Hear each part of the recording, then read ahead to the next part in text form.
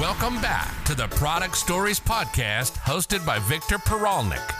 This podcast helps founders like yourself to find leaner ways to build successful SaaS products. We talk about product management, development, remote work, and anything else that non-technical, as well as technical founders need to know to launch and scale software products. Make sure you hit that subscribe button to receive exclusive write-ups with highlights, takeaways, and quick wins from the episodes straight to your inbox. Welcome to Product Stories. Today's guest is Quinn Zeta, founder of Conversion Crimes, and she will tell us how UX testing improves user experience and takes the guesswork out of optimizing any flows and funnels that you have. Quinn, welcome to the show. Thanks for having me. Excited to be here. Oh yeah, absolutely. I've been looking forward to this one a lot because first I had to reschedule it, then I had to reschedule it again, then you had to reschedule it. We did finally make it. So let's dive into UX testing. But first, tell us a little bit about yourself and your background. Yeah, I've never had a job. So I started my business right out of college. It was really interesting. I thought I wanted to be like this big creative director at an agency. And I went on like a tour and they were like, yeah, this is like the desk you're going to sleep under. Do you have any hobbies? Forget about it. You're going to be the first one in, the last one out. I was like, oh, that sounds scary. I think I'll just start my own business. It probably ended up working the same way anyway. Yeah, but it's my journey. Instead of doing something for someone else, I got to do it for myself. So I ended up freelancing for many years, and then I ended up getting more jobs than I could handle. So I started to outsource to other freelancers, and eventually that kind of turned into an agency. And I ran a conversion agency, Zeta Labs, for, I don't know, maybe like the last like 5 years or so. And we help seven-figure businesses scale. Eventually, like, we're all building things. We duct tape stuff together. We figure it out. And then they're like, oh, we like have a thing now. And we need to turn it into something else. We would come in and we'd like destroy everything and rebuild it for them to help them get ready for scale. And that's when we kind of found that the 80-20 of CRO and user experience was user testing, which led to me building my own SaaS, Conversion Crimes. So it's been a really fun journey. That's awesome. What's the main problem that you're solving? What does it do? We used user testing at the agency. And we used like a tool that was called Peak by User Testing, where you could get like a free user test every month or something like that. And when they got rid of it, we didn't really have a way to use that tool anymore, because all of the user testing companies out there are built for the enterprise. They have a ton of features. They're really expensive. It's hard to use. And so we were like, hey, let's build this for the SME market for small businesses. Yeah, that's awesome. How did you validate it? What was your prototype, essentially? So the first thing I did was I built a paper MVP. So pretty much I used Amazon's Mechanical Turk. I don't know if you know what that is, but it's like this micro workforce where people do things for, I don't know, anything from 1 cent till $20. These like kind of small micro tasks. And so I set up with Google Forms to set like the test questions and gather the data from testers.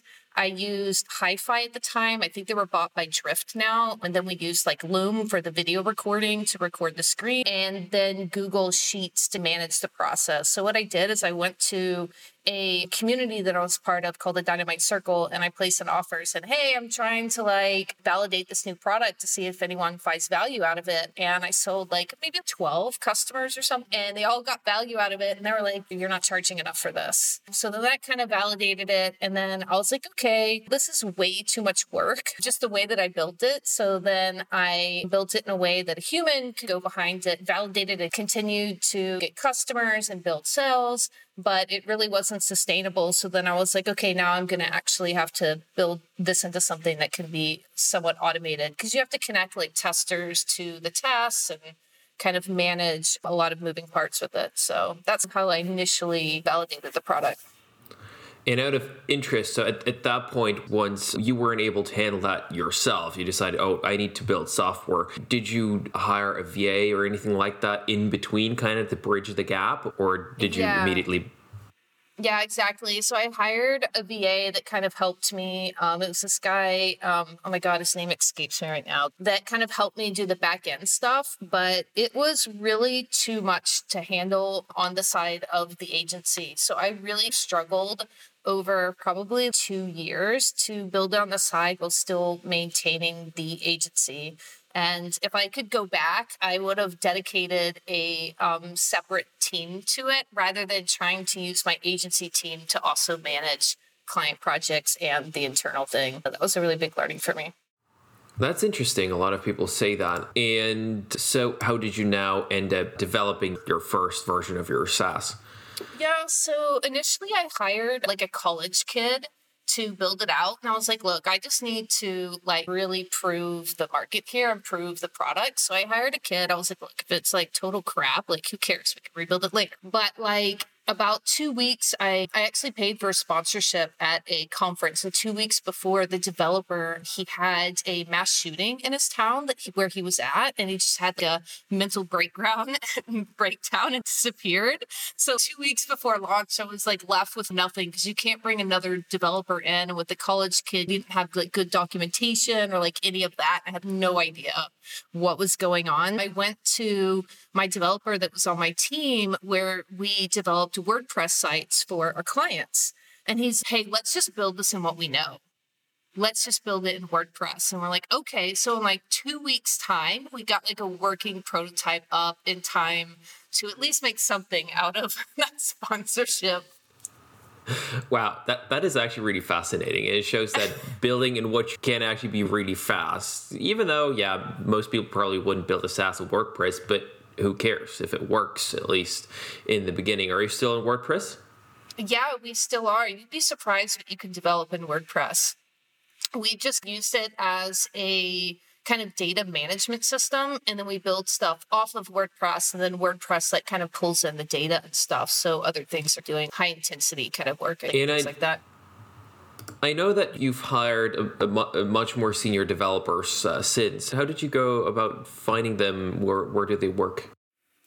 Yeah, hiring a developer is hard. So the developer that worked for me at the agency, we worked together for 7 or 8 years. So I hadn't really had to develop it or go out and hire developers. And that college kid, I was like, oh God, that didn't work at all. So I spent time, like probably an entire day writing like a really good job ad, like really focusing on the vision, the mission, the things we were going to do, the culture of our company, and really the footprint that we wanted to leave, like our mission statement. And then I went and I posted this on 4 different job boards, and I tried to hit up a couple different places. So I hit up We Work Remotely to hit like the remote workforce. I did Dynamite Jobs. That's in a community that I'm in, the Dynamite Circle, the founders. And I thought that was like a wild card. I didn't really think they had developers. JobRack and No Fluff Jobs. So We Work Remotely, I got the most applicants from, but I also got harassed to death by agencies, had a lot of low quality entries, calling me on the phone. They were researching me. Like, it was really obnoxious. Dynamite Jobs is where we got the best results. And that was my wild card. They were only 20% of the applicants, but they were actually 70% of our shortlist. And they were actually led to the hire that we made. So super high quality candidates and really great culture fits.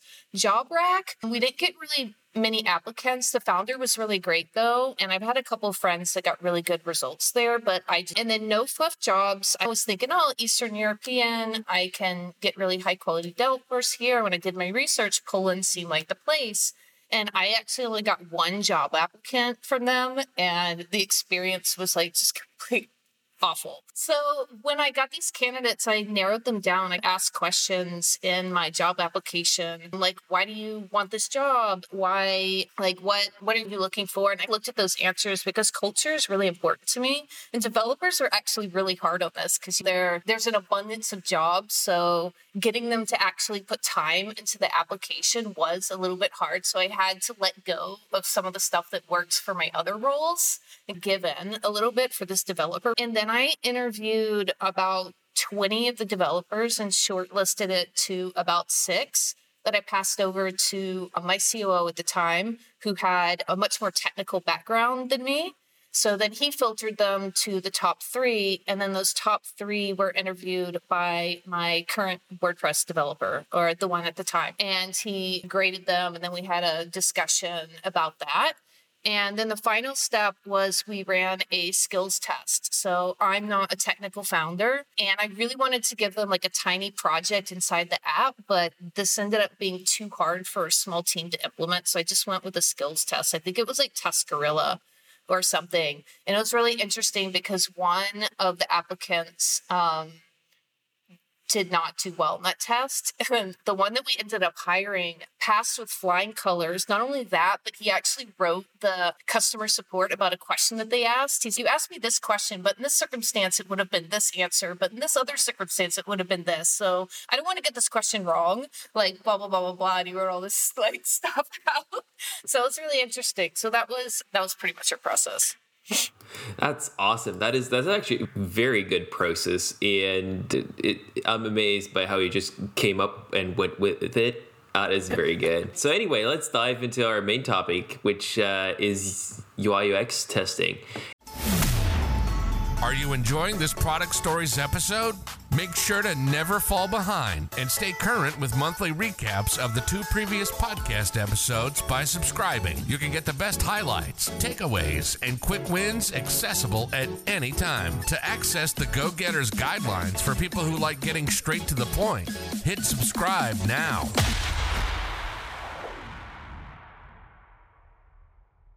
A question that some people might ask themselves is, why would I even need to do UX testing? Doesn't hiring a designer do the trick? Isn't that what they're supposed to be doing? Yeah, we all know how to use our own app. Like, we built it. We work on it every day. We made it. But we don't know what it looks like to someone for the first time. I've built stuff before, and because I have a design background as well, and I'm like, oh, people are going to completely understand how to use this. No, they don't. They don't. And things that I thought, I'm not sure if they're like really going to understand this, they got it. It was like nothing. So really just watching someone else use the thing that you built gives so many insights into how you can improve the user experience, how people are understanding it. What do they understand? Do they know how to use it? Where are they confused? As a designer, we want to make things look good. And like I said, sometimes we think it's simple when it's really not. Yeah, totally. And so I have a SaaS app. How would I go about testing that? What should I do? How should I pick what to test, or how to set up a test like that? What should my goal be, really? So you got to think about your business and what your problems are, like what's popping up for you. You can really run a test to find out anything. The only real limit is your imagination. You can test prototypes, you can test a full website, you can test applications. So are there people that are in your support asking the same question over and over again? Is analytics telling you people are dropping off at a specific step in the process? Do you know something is confusing, but you don't know how to fix it? Is your bounce rate super high? Are you having trouble getting your value proposition correct? Are people I'm confused about what it is that you do? Are trial users not converting to paid customers as well as you want them to? Are they not understanding how to use a new feature that you just launched or what have you?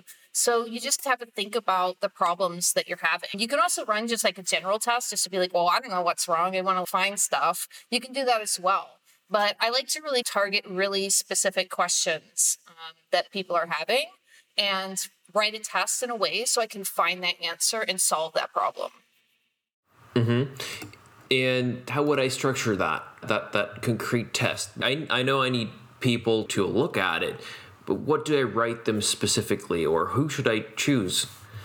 Yeah, so we noticed that a lot of people have struggle writing tests. So we actually built that service into our product so we can write the test for you. But it's actually, once you know how to do it, it's pretty simple. It's just, what are the steps somebody has to go through to do that? They have to go to the website. They're going to maybe look at something. Then they're going to sign up. What are they going to do after they sign up? What do you want them to do? Do you want them to follow the tutorial? Or do you want them to try to use a specific feature? So it's, okay, you landed on this website. What is it? What do you think you can do here? Okay, now I want you to sign up for a trial.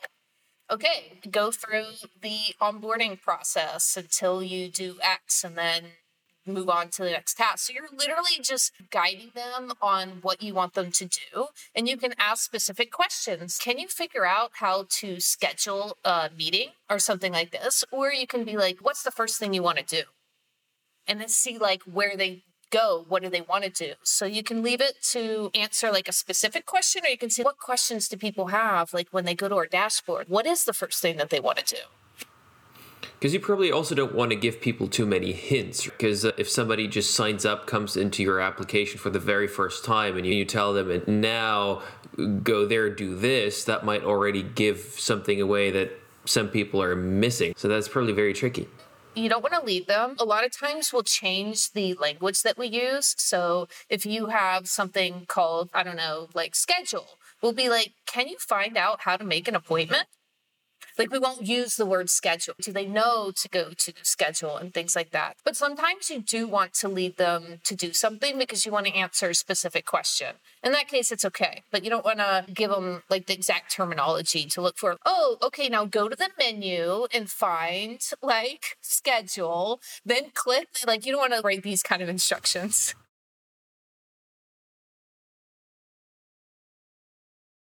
And when you watch the video, it's like literally like being inside their head and understanding exactly what they're experiencing, where they're frustrated, where they're confused, where they're like, oh, wow, this is cool. Because it's also cool to know like where people are delighted and excited or having fun in your application. But it's also really hard when they're like rage clicking and you can hear them. They're like, oh, I don't want to do it. I don't want to mess up the recording. But they're like, you know, like clicking their mouse and then, oh, maybe I should make that clickable. That's where those aha moments come from. Nice. So who should I invite for user testing, and how many people are enough to get like statistically somewhat significant data out of it?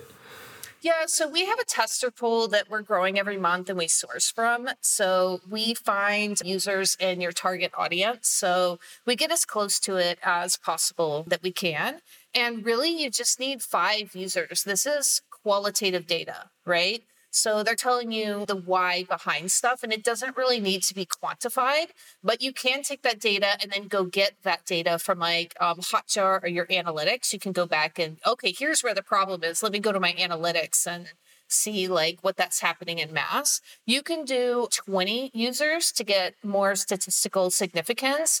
But really, it's much better to do 5 users and test 4 times than it is to do 1 test with 20 users. And the reason for that is after 5 users, you get about 85% of the issues. And after that, it's like the law of diminishing returns. They're literally just going to be saying the same thing over and over again. And to continue to watch those videos, it's like exhausting to watch like them doing the same thing like 20 times. You're like, okay, 5's enough. Let's go fix those problems and let's just run another test and see if that fixed it or not. So I know I've screwed up. Stop telling me. Yeah, it's like Groundhog Day. And so, do you know what are the most common UX mistakes that SaaS founders make in their app or also on their landing pages? On the landing pages, it's a lot about the product positioning and value proposition. And that's really the hardest thing to get right. Like, we're still learning how to do that at Conversion Crimes. Like, how do people describe the app? How can you communicate to them? Really, the messaging is like one of the hardest parts to get. And that's literally one of the hardest things to do. So that's the number one kind of mistake they're doing on their landing pages. Not answering questions correctly and so forth. For inside the app, it's really the onboarding. When people are coming into your app for the first time, do they know what to do? Are they led to do the right things? And also it's like for adoption, it's what is the most, you want to show the user value as fast as possible. So like with Facebook, it was like they found that when you add 5 friends, you're more likely to stay on, or 7 or like whatever it was. So it's they make the first thing you do when you onboard is like add friends to be sticky. So it's about finding what is that sticky part of your app to get people to get value as fast as possible and leading them there. Which also is a hard thing. That is a hard thing. Yeah, absolutely. I guess the main challenge of any pre-product market fit SaaS founder. And well, speaking of very pre-product market fit, should I already test prototypes, maybe even wireframes? Absolutely. You can test anything with a link. So what's great about that is you can test an image, you can test a wireframe, you can see it's not going to be the same as like testing an app or a website or something like that, but you can see what people understand. Are they like, oh, I think it would be over here. I would click to find the answer to that. You can really start to understand in the prototype and make really rapid changes with that, right? Because once you go to development, it's 10x the time to get anything done, which I'm also coming to learn. And it costs more. So in a prototype, it's all I have to do is move the box and it's done. And then I can go test that again. Whereas once it's in development, it's really not that easy. Yeah, I'm a real big proponent of continuing to test at all stages of the process because it just saves money and time overall. Yeah, that's very true. It's a thing that we keep telling everybody is that once you pour something into code, it's made for automation for scale. That's why it's so expensive. Whenever you automate something, you build a machine that automates things. That is simply very expensive to change. And it's much easier to test anything outside of that. Not always, of course. And especially when you have a large application where you can just release something and see how users adopt it or not, or whether support has to work long hours today. But generally, it really saves a lot of money. Yeah, and you can't do stuff like analytics on prototypes and things like that. Yeah, of course. So just like watching people use it, it's just you can just make really simple changes. Totally. And do you use Conversion Crimes on Conversion Crimes? Yes, we have. Actually, I had to use a third-party service because all our testers know us, and they already use it. But a bunch of times we're like, like a couple months ago we ran one where just go through a test and tell us everything you hate about our app. And so they just went through the test and they're like, okay, this is annoying. All this. Okay, so we actually have a release coming out probably this month, at the end of this month, fix a lot of those issues. So I think you changed your site since we last spoke. Is that right? Or am I? I'm always listening and I'm always changing. It's really about the iterative process. I read the book Atomic Habits by James Clear, and he talks about if you just get 1% better every day, that's 37x by the end of the day. So really that kind of ties into what Conversion Crimes is. It's just continue to test, continue to like get information, continue to learn, and just iterate. We're just iterating ourselves to success. So I already have a new headline I want to change it to. And when people ask questions or they're like, oh, I was confused about this, just go ahead and change it and just continue to make it better. So we like live by that philosophy. And I think that's a very good and effective mindset. And to speak a bit more about Conversion Crimes itself, how exactly do you streamline this entire process? How do you help founders? Yeah, so this tool is well known, like user testing in the enterprise, I don't want to say community businesses. I can't think of the word right now, but with enterprise, they use this tool a lot and they have entire teams dedicated to user experience and increasing conversions and so forth. And so a lot of their solutions are about like getting multiple people on something. And so to get the data from that, you have to export to Excel and organize all the stuff. So we're just making it a really good user experience and simplifying it down. So where's most of the value in this? And how can we make that as fast as possible and as cheap as possible for small businesses? So literally when we use user testing, it took 2 days to organize and analyze the results. And with ours, it takes about 25% more time than the length of the videos. So if the videos are like 50 minutes, it takes about like 70 minutes to get through. And then our platform automatically takes the tester inputs and your inputs and correlates it into an automatic report that gives you the information that you need. So we just made it super fast, simple to use. And then the other thing we do is that, like I mentioned earlier, is that a lot of people, their barrier to get started is, well, I don't know how to write a test. So like, fine, we'll write the test for you. And actually, it's like the same price right now if we write the test or not, at least for our biggest test, which is where most of the tests end up. And then the other thing they have is I don't have the time or I don't know how to pull insights from this, which really it's if you're a little bit savvy and you watch someone do something, you know exactly what to do. So we'll actually watch the videos for you, make a test summary, and then our experts will be like, hey, we found these problems. And here's how we suggest fixing them. And so they literally give like a to-do list that you can implement or a developer can implement. That's how we do it. That's cool. So it's as turnkey as you'd like it to have. You come with a problem, and you could even just receive a to-do list from you. We meet that's people super where cool. they're at. Meet them where they're at, wherever they're at. So where can I find more about you, about Conversion Crimes? Where can I? So yeah, you can go to conversioncrimes.com or conversioncrimes.com/product stories for a little special little landing page for you guys. To learn more about me, I'm on Twitter and Instagram as Quinzeda, Quinzeda.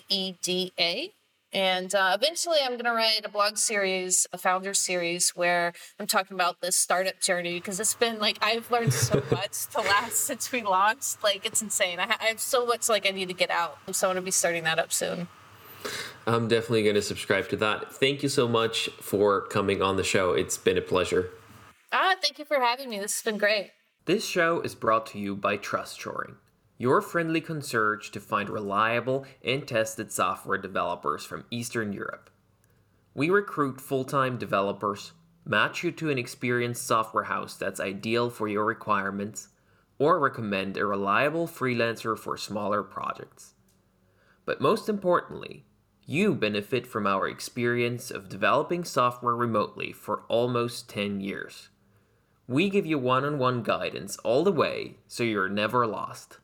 Stop the tedious hiring or vetting process and get matched to reliable talent. Sign up for a free consulting call with one of our experts today. Go to trustshoring.com.